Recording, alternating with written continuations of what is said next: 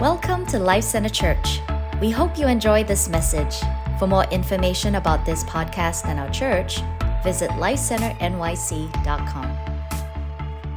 I just want to pray before we jump in. So, Father, I thank you that you are moving already in this space, that you are speaking to hearts, that you're shaping our minds and our wills and our emotions.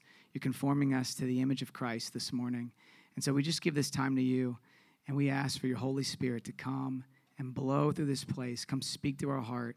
Come open us up to what you want to say and what you want to do. In Jesus' name, amen. I'm going to get a sip of water here.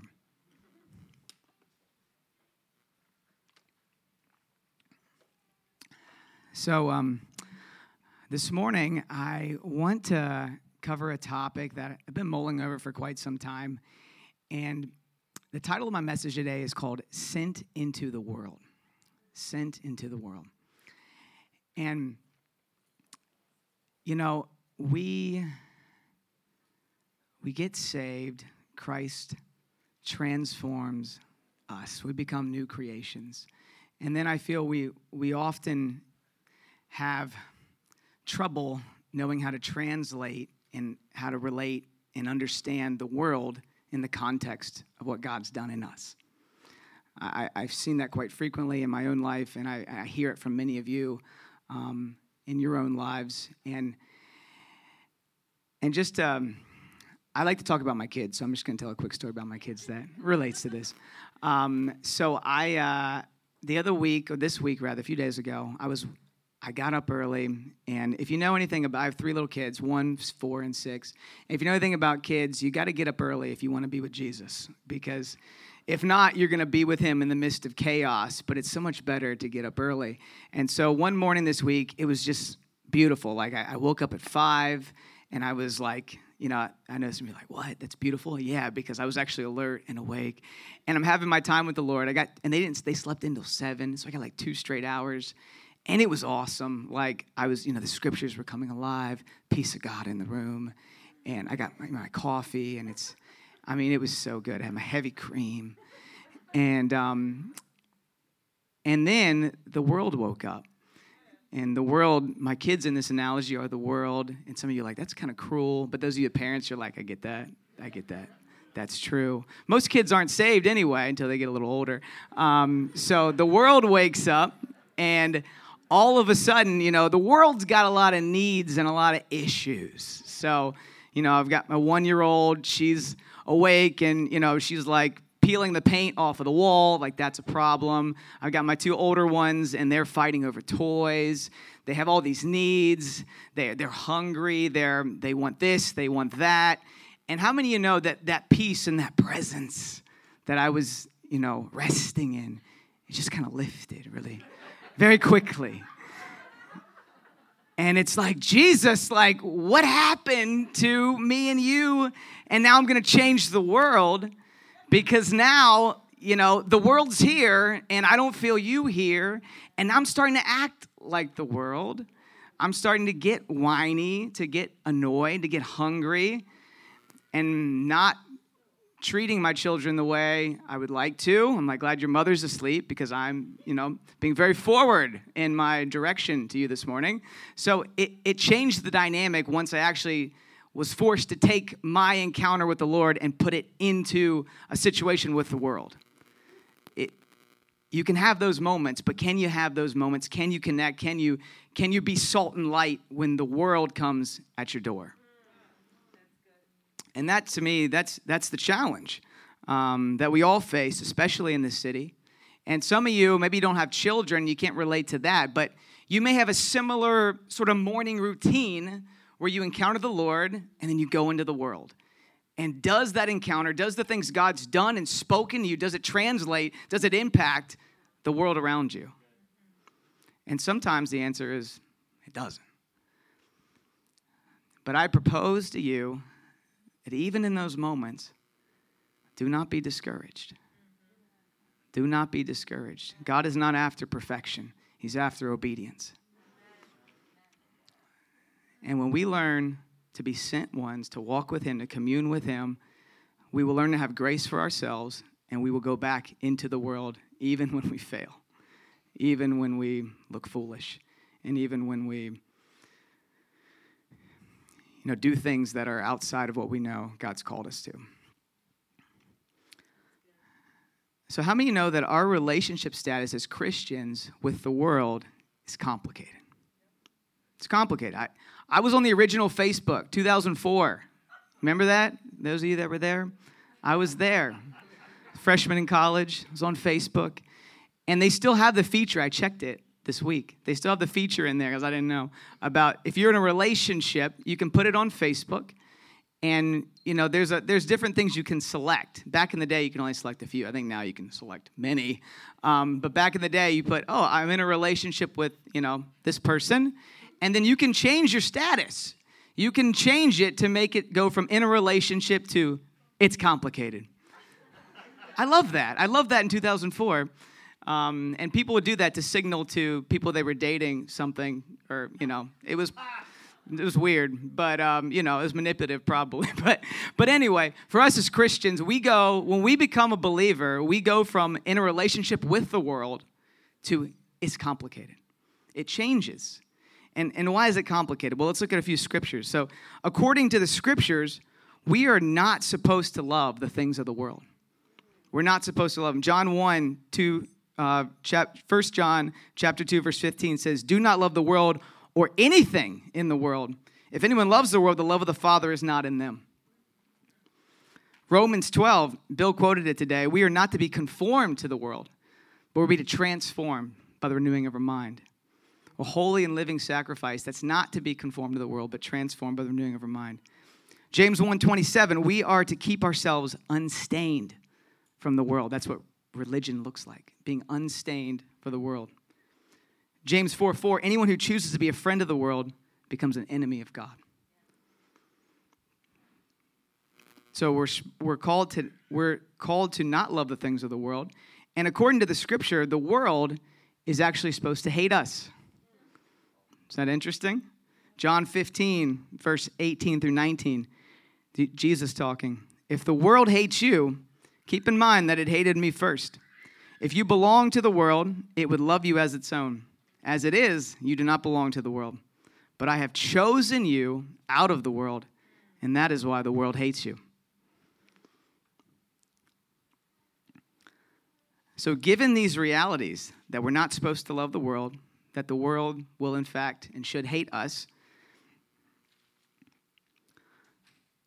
and given the current tensions in the world, in this country, between the world and us as believers, it can really make it difficult to get a full picture of how we're supposed to engage with the world.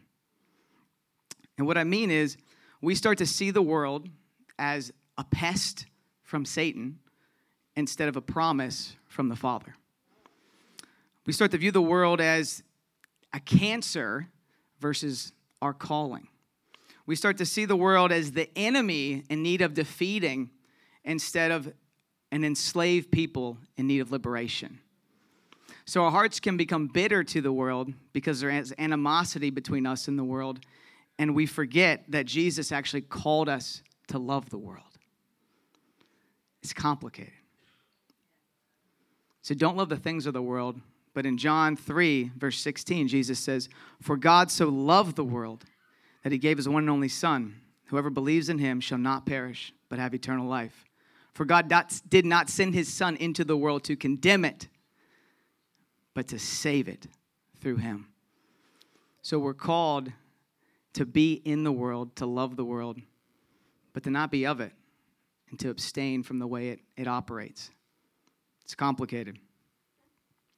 So we resist the ways of the world, resist it, but we reach the world. Resist the ways and reach it. How many of you know we can get so good at one or the other? We can get so good. There's those people like, we got to reach the world, but they look just like the world. And there's people that we got to resist. But there's no love in their heart and there's no influence in the world. We're called to be both. Resist, but reach the world. Now, the kicker of all this is we all were once a part of the world. So I think that's where we got to start if we're going to talk about being sent to the world. Where did we come from? Ephesians 2, starting in verse 1, says, "As for you, you were dead in your transgressions and sins, in which you used to live when you followed the ways of the world and the ruler of the kingdom of the air." That's Satan, the real enemy. "The spirit who is now at work in those who are disobedient. All of us also lived among them at one time, gratifying the cravings of our flesh and following its desires and thoughts. Like the rest, we were by nature deserving of wrath. But because of his great love for us, God, who is rich in mercy, made us alive with Christ even when we were dead in transgressions. It is by grace you have been saved." This humbling reality that we were once dead, that we were once enemies with God, is so necessary if we're going to be sent into the world. If we forget this, we will have no influence in the world. We will not be able to reach the people we want to reach. We will not be able to fulfill the calling of God on our life to go into the world if we don't remember where we came from. It's that humble posture that we must have if we're going to reach the world in this season, if we're going to be a part of God's harvest right now. This city is so ripe for harvest, you guys. It is so ripe. There are so many hearts ready to receive Jesus. We got to remember that we used to be in it. We got to remember where we came from if we're going to reach them. 1 Corinthians 6, similar vibes. It lists out all the different fleshly desires that one at one time has engaged in. And then here's what it says, 1 Corinthians 6, verse 11. "And that is what some of you were. But you were washed." These are those that follow Jesus. "But you were washed. You were sanctified. You were justified in the name of the Lord Jesus and by the Spirit of our God." So we were once in the world. We were once doing the things of the world, following desires of our flesh. But now we are what? We are washed, made clean. We are sanctified, made holy, set apart unto the Lord. And we are justified. We are righteous before God, all because of the blood of Jesus. This is where we were. This is where we came. And you hear that language, set apart, sanctified. And you hear more of that language in all throughout the scriptures about being chosen, a holy nation, a royal priesthood. And if you don't understand where you came from, you can get real puffed up about that. You can be like, the world, they've got their things, but I'm chosen. I'm a royal priesthood. I'm a holy nation. I'm going to show the world how to be holy. And you, in that mentality, you separate yourself from the world in a way where you've lost the ability to influence it because you're judging it. And you're forgetting where you came from. You're forgetting that it's by grace you yourself have been saved. And we can get in that mentality so easily. And we can take those scriptures and take them out of context and think that we're better than the world. And we're not better. We're saved by grace through faith. We're lucky. We're blessed. We're not better. 1 Peter chapter 2, verses 9 through 10 says, "But you are a chosen people, a royal priesthood, a holy nation, God's special possession, that you may declare the praises, of him who called you out of darkness and into his wonderful light. Once you were not a people, but now you are the people of God. Once you had not received mercy, but now you have received mercy." These scriptures are the prerequisite to being sent, to going, because they remind you where you came from. I'd say we have to step back before we can go forward. We have to know where we came from. We have to burn with God's heart for the lost, remembering we ourselves were once lost. So important. Now, this theme, which is of darkness and light, is so prominent all throughout the scriptures. And you can find it everywhere. And here in Peter is pulling on that theme. You were called out of darkness and into his wonderful light. Beautiful imagery. Out of darkness into his wonderful light. So a few of the places, and there's many, where you can see this theme of light in the scriptures. If you look at Isaiah chapter 42, you have the servant the prophecy of the servant of God who is coming and is going to bring light to the Gentiles, to the nations. And this promise is very important to the Jewish nation. And there's other places in Isaiah and other chapters that mention this promise of one coming to bring light to the nations. And if you look in Luke 2, starting in verse 29, you have this old man, Simeon. He's at the temple. He's devout. He's righteous. He's seeking the Lord. And he's asking he's looking ahead, and he's looking for how's God's going to fulfill what he's done in the Old Testament, how he's going to fulfill the word of the light coming to the Jewish nation and the nations of the earth. And so as he's praying, as he's seeking God's face in that particular area, baby Jesus comes in the temple. And he holds this child, and God says, this is the answer to what you've been praying, to what you've been waiting for, but what you've been wanted. This is the light to the nations. He's right here.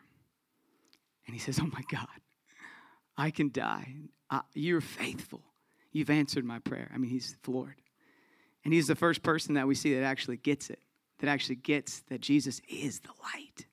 He's the one to bring us out of darkness into light and make us light bearers for him. Simeon gets it. Now, 30 years later, Jesus is back in the temple as a grown man doing his ministry. And he makes a statement about himself being the light to the nations. And so now, just knowing, he's declaring, no, I am the servant from Isaiah 42. That's me. So we read it, we don't realize the Jewish context of it. And I mean, how what's the word? Offensive it would be to the people in the temple. So he goes, and I want to just set up this context of how he releases this statement, where I'm the light of the world. So he releases it. It's a little hard to figure out exactly the timing of when he did it based on how it is in Scripture. But it looks like he did it during the Feast of Tabernacles, and particularly on like that last day of that feast. And in the temple on the last day of the feast, there was actually this thing. It was called the illumination of the temple. And they had these 4 like huge menorahs that were these burning lights that were shining all throughout the temple, like 75 feet up in the air. Huge. And so it's evening time in the temple. These lights are burning. These lights that actually, they represented, or they spoke to the past, the history of God being that fire in the wilderness, of God being the one to lead them. And they spoke to the future promise of one coming that would bring a light that would lead the Jewish nation and would bring light to the nations. So that's why they're there. They're hanging in the temple. And here's Jesus in the temple, and what does he say? When Jesus spoke again to the people, he said, I am the light of the world. Whoever follows me will never walk in darkness, but will have the light of life. Can you see how much more that would speak to a person sitting in the temple, waiting on the light, waiting on the presence of God, and the presence of God shows up in the temple and says, I am the light. I'm the one you're looking for. It's a powerful image. And the timing of God is perfect. And so we get this image, we have this declaration from Jesus that he is the light. And then we see this theme of light displayed in a few other contexts. So Matthew 5, verse 14, Jesus declares, you are the salt of the earth. You are the light of the world. Jesus, I thought you were the light of the world. He says, no, you are. Now you're the light. So Jesus declares he is the light, but then he speaks of his people and he says, you're it. Tag. You're the light. You're the light. Now Paul and Barnabas, they caught on. Acts 13, verse 47. And they reference the scriptures in Isaiah 42 about the light of Christ shining to the Gentiles. And they take that as their own. Their ministry is to shine the light of Christ to the Gentiles. How can they do that? Jesus is not even around. How can they Jesus is the light of the world. How can they shine the light on the Gentiles? How? 2 Corinthians 4, Paul tells us, verses 6 and 7. For God who said, let light shine in the darkness, made his light shine in our hearts to give us the light of the knowledge of God's glory displayed in the face of Jesus. But we have this treasure in jars of clay to show that all this surpassing power is from God and not from us. So you see, the light who is Christ himself now lives in the heart of you and I. And we can have confidence because when we go into the world, even though we're jars of clay, what is he talking about? We're broken people. We're temporal. We have lots of flaws and issues, right? But we come bearing the light of Christ in us. That's so important that we know that. When you go into your office, when you go anywhere, even if you're not of the best mentality that morning, even if you're struggling, you come and the light of Christ in you, you have that to offer. So there may be other people there. They look really good. They seem really loving. They seem really great. If they don't have Christ, they have no light in them. They need what you have. Honor what they have, but know you have something they need. No matter how loving, no matter how amazing they are. There's some amazing people out there that don't know Jesus, but they don't have the light that you have. They don't. And they haven't been sent. And you have. You've been sent. Now, Jesus prayed that we would be sent into the world. So that should give us confidence, right? If you feel you're sent somewhere, Jesus prayed that Jesus sent you by his prayers. So John 17, verse 15, my prayer is not that you take them out of the world, but that you protect them from the evil one. Verse 18, as you have sent me into the world, I have sent them into the world. See, when you receive Christ, when you get that light of Christ in you, the Holy Spirit of God, you are automatically sent. You are now a sent one instantaneously. I don't care how long you've been saved. And so I feel sometimes we want to wait to be sent, to minister to people because there's reality. We need to be mature. Like, all right, like we all know some people that start ministering too early and you're like, man, they got some stuff going on that they're ministering out of. That's not the Holy Spirit. But my point is, don't wait until you're mature enough to be sent, to minister, to go. Do not wait. That's not how it works biblically. That's not how it works presently. That's not how it works. And in fact, when you go, he'll supply you. He'll give you. And so I think sometimes there's a purposeless Christianity mentality that happens to young believers because you're kind of waiting to get fully healed. And we're instead of just going, and it's on the job training, like it's on the job healing. All right? And so in this church, like we're talking about discipleship. We want to help disciple and grow one another. And so it's a safe place to get it wrong. But here's the thing. If you're being discipled and you get it wrong, then you get corrected. If you're just out trying to minister and be sent without a covering, without a church, without people that are investing in your life, okay, it's going to get real messy. Like it's going to be bad. You still got the light of the Lord, but you're going to be throwing other lights out there. There's no other light, but you know what I mean. It's going to be bad. So I'll leave it at that.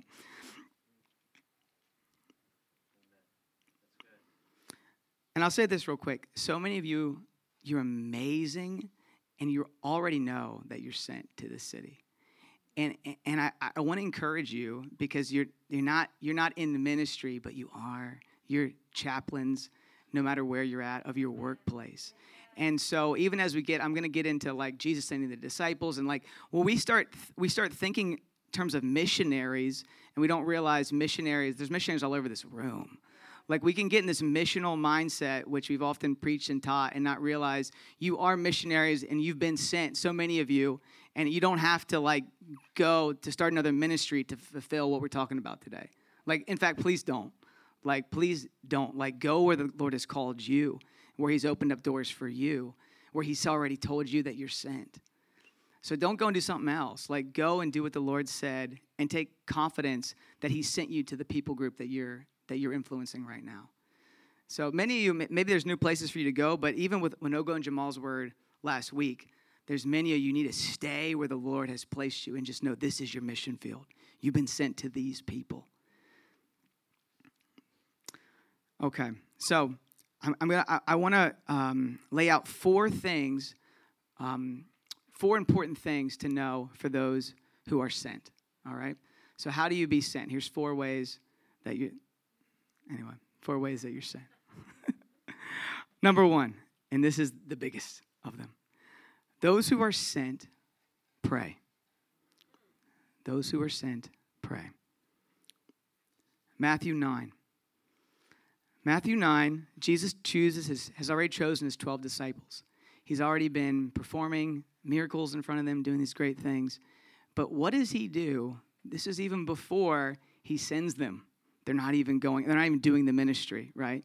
This is what he tells them to do. Matthew 9 says, verse 35.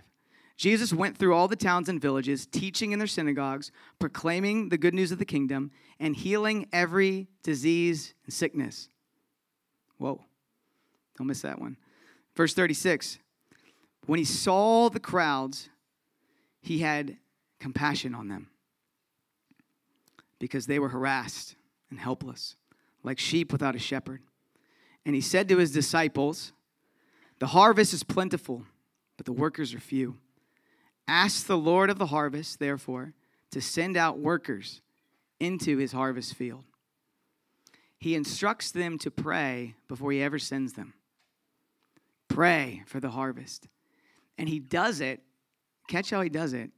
It's his heart of compassion for the lost, for the world, that draws him into a place of prayer. And he's using this example to call his disciples into a place of prayer before they're sent. Every sent one starts with prayer. We enter the world through prayer. We engage with the world through prayer first. That is the entry point to any sent ministry, is prayer.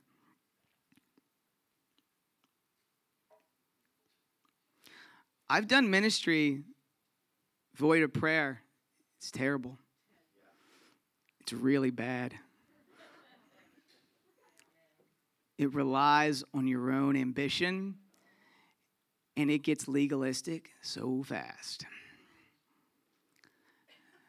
Because you read the word and you want to respond to it, but it's not relational. It's not based in prayer. You're not sent. You just go on your own ambition.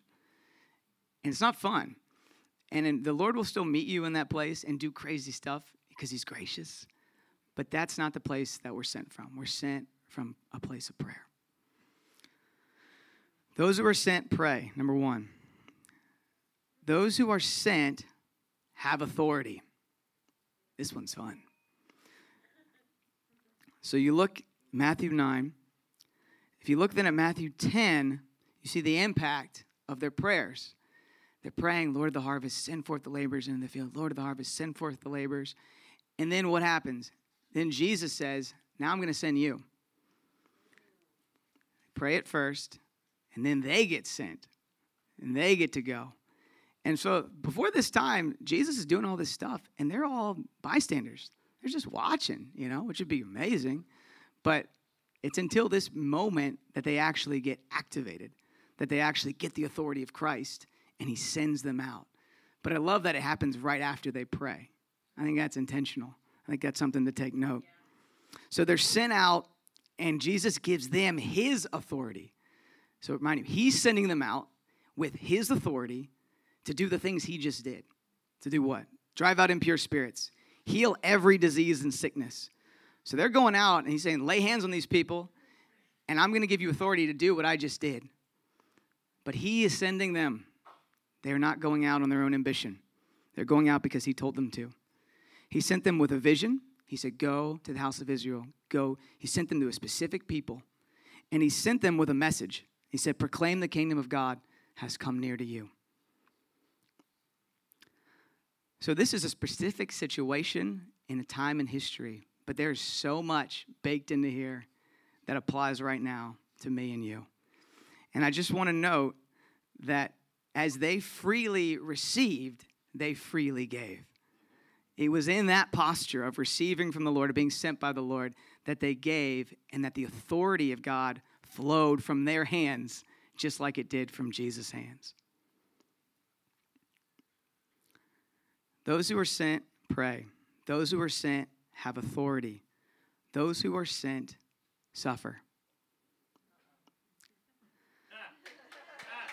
Oh no! Did you read all of Matthew 10? Because it starts off awesome.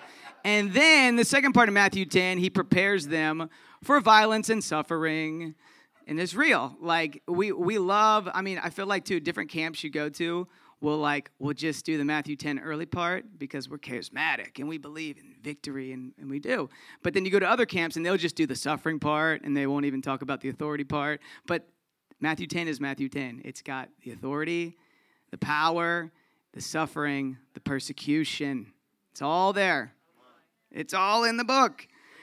So it's confusing when you read the second part of Matthew 10 because it's like he's preparing them to be flogged, to be arrested, to be hated, to be betrayed. He's saying, count the cost, you guys, because when you follow me, this is what you're going to get. And it's like, wait a minute, hold on. Like, I thought, what about the victory? What about the power? What about that? And he says, no, it's both. You come with the power. You come with the authority. But there's going to be things that happen to you that are my will that don't seem like my will. Like you getting arrested, like you getting flogged. Now, notice he doesn't say you getting sick. So, doesn't say that. But he says you will be arrested, you will be flogged, you will be thrown into prison. So things can happen to us, and as your pastors, it's our job to prepare you for the things that you may face. And so that your heart doesn't go cold or weary when stuff happens to you. People hate you because you love Jesus and say, oh, Lord, I guess you're not with me. I guess your favor's not on me. Say, no, I told you this was coming. I told you. But I also told you you're going to have power and authority.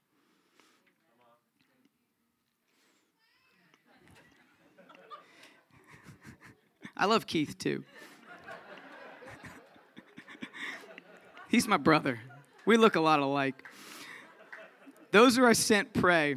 Those who are sent have authority. Those who are sent suffer. Those who are sent overcome the world. Overcome the world. So even when you're suffering, you're in prison, even when people in this city hate your guts because you tell them about Jesus or you tell them you believe a certain thing that you find in the Bible and they hate you because of it, you will overcome the world. You will, because the Word of God overcomes the world, because Jesus has overcome the world, and it's Him who we're declaring. It's Him who they're offended by, not us. It's Him. And so we will overcome the world. In Matthew 10, it says a few things like this. It says, the one who stands firm to the end will be saved. It says, whoever acknowledges me before others, I will acknowledge before my Father. It says, whoever loses their life for my sake will find it. These are encouraging words that we need to hear when we're downtrodden, and when people are messing with us, and we just want to love them, and they hate us. But we overcome the world. Do not be discouraged.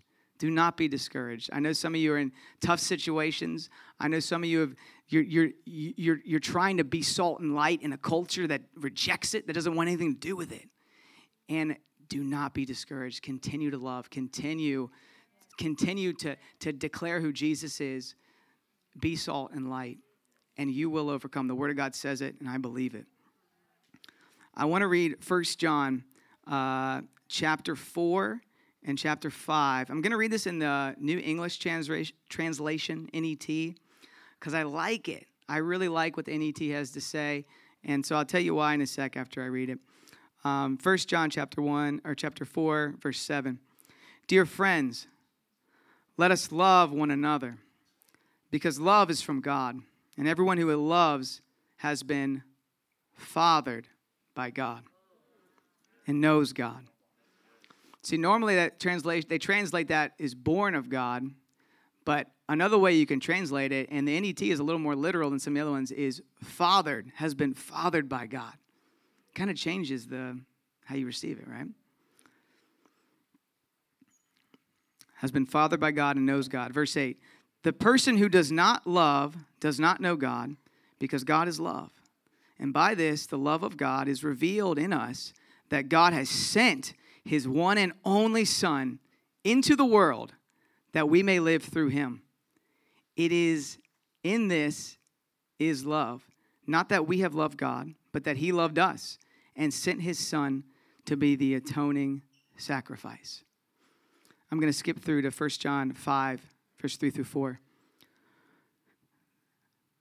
For this is the love of God, that we keep his commandments. And his commandments do not weigh us down, because everyone who has been fathered by God conquers the world.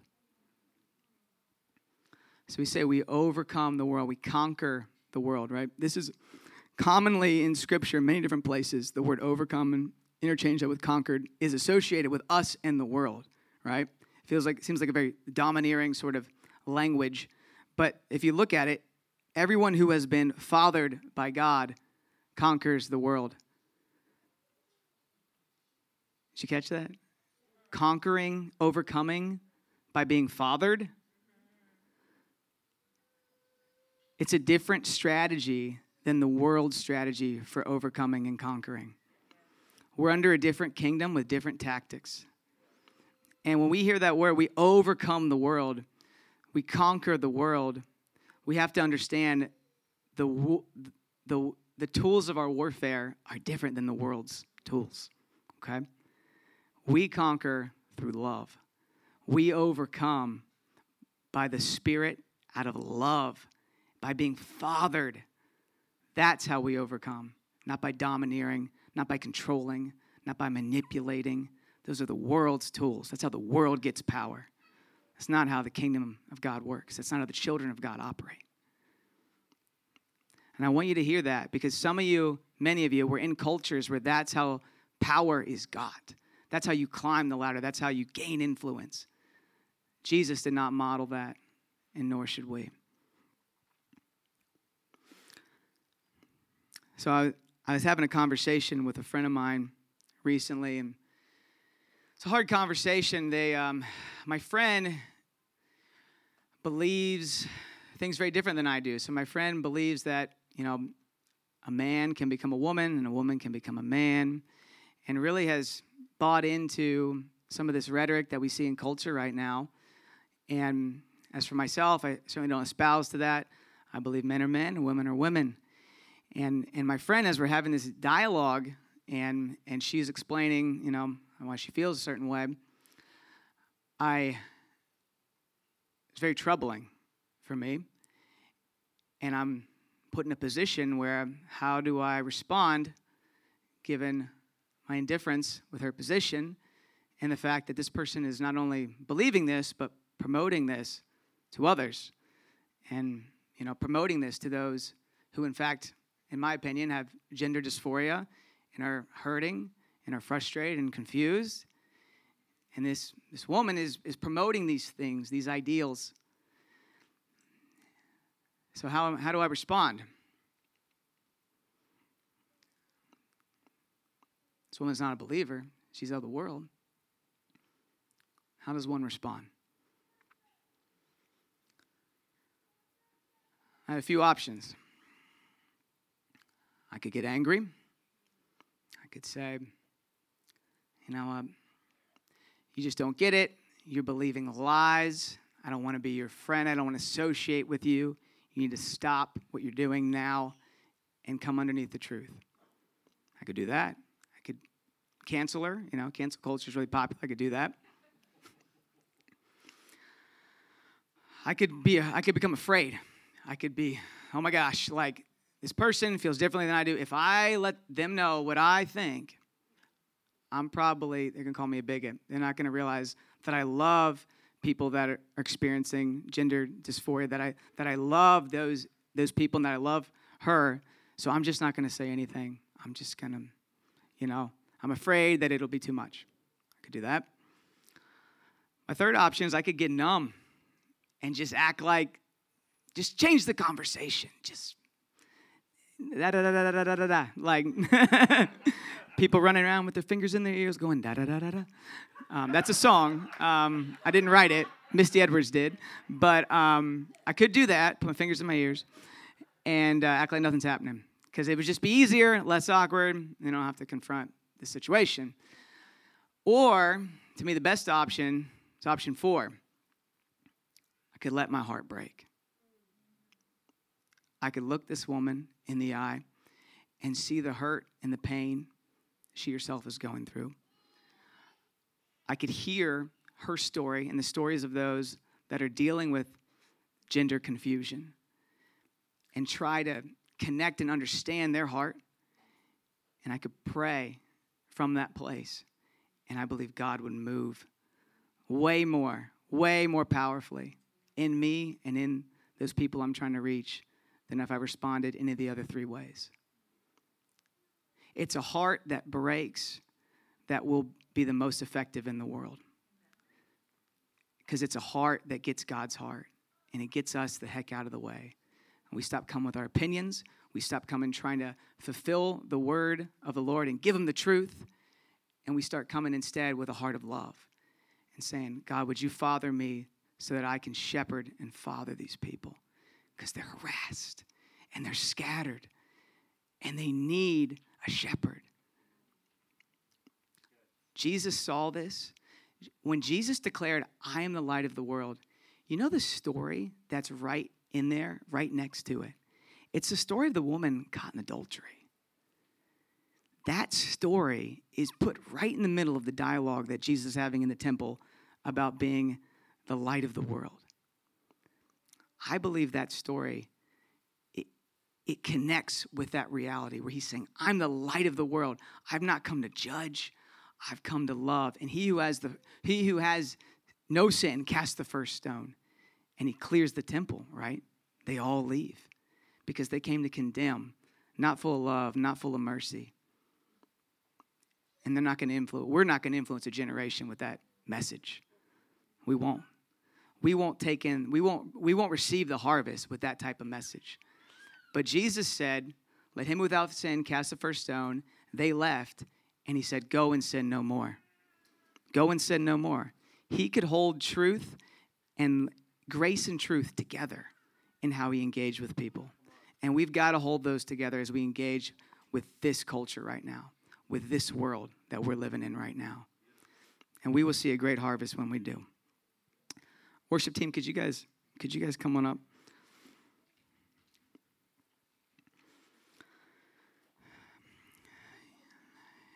You know, everybody's got their own story, how they came to Jesus. And probably all of you have a story of someone who was sent,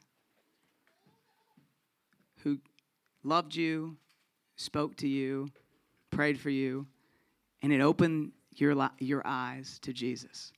But there's a sent person. If that's you, I want you to think about it right now. Think about that sent person that showed up at your door in your life and opened your eyes, how they loved and what they said. Think about that person right now. I'll tell you mine. I was in high school. I was running around doing what high schoolers do, nothing good. And these college students, they weren't Billy Grahams. They weren't professional evangelists. Just regular people who were sent. And they showed up at my school, and they showed up at my house, and they took me out to Wendy's and fed me Frosties. And they loved on me in my world. They went to my world. They didn't stay in their world. They didn't stay up in the sky doing the Jesus morning coffee thing. They came to my world. And it changed my life forever. You all in this room, there are people, places where God is sending you now, maybe today. And he wants to give you a vision to get into the world. And you won't be stained by it because you're here in a company of believers. You're here seeking his face. You're here connecting with his heart. You might mess up. You might be hated. You might be rejected. You might be laughed at. But you'll be rewarded.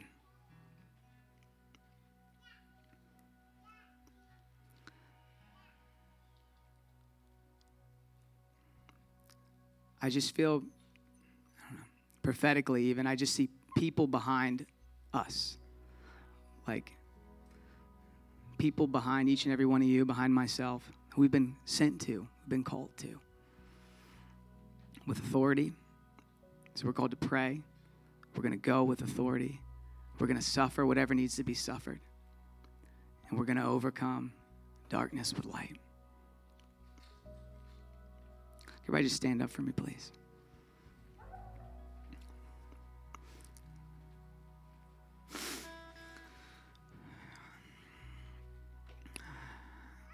I'll say this. This week I had a funny situation that happened to me.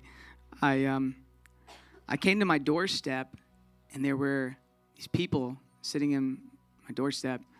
I have a gate in my house. It's like they went through my gate, and they're sitting on my porch.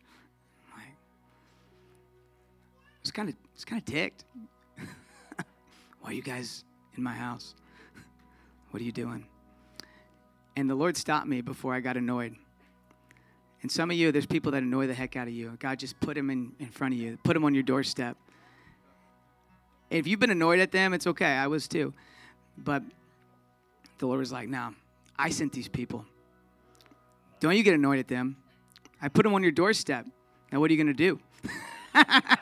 It's like, Lord, I need a word. Because it's going to be awkward already. I know it. And the Lord gave me a word. And he let me love on them. Instead of being annoyed by them. Like my kids in the morning. I could be annoyed by them. They drive me crazy. I'm called to father them. I'm called to love them. I'm called to understand what's going on in their life. To relate with them, because I was a child once too. And through that, to shepherd them in the way they should go.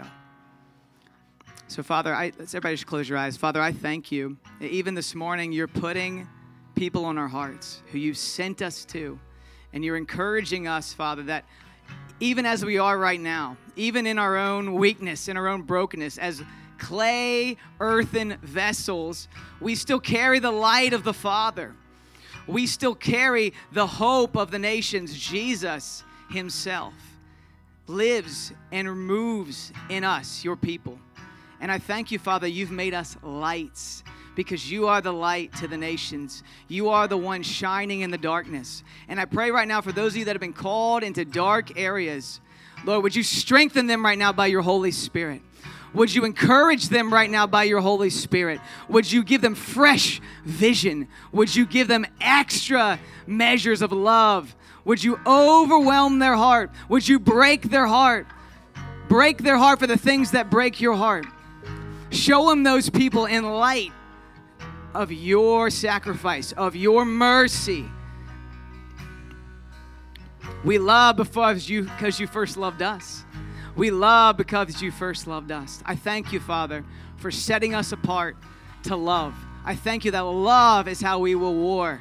I thank you that love is how we will resist. I thank you that love is how we will overcome the world. Let's worship our overcoming King, King Jesus. We hope you enjoyed the message.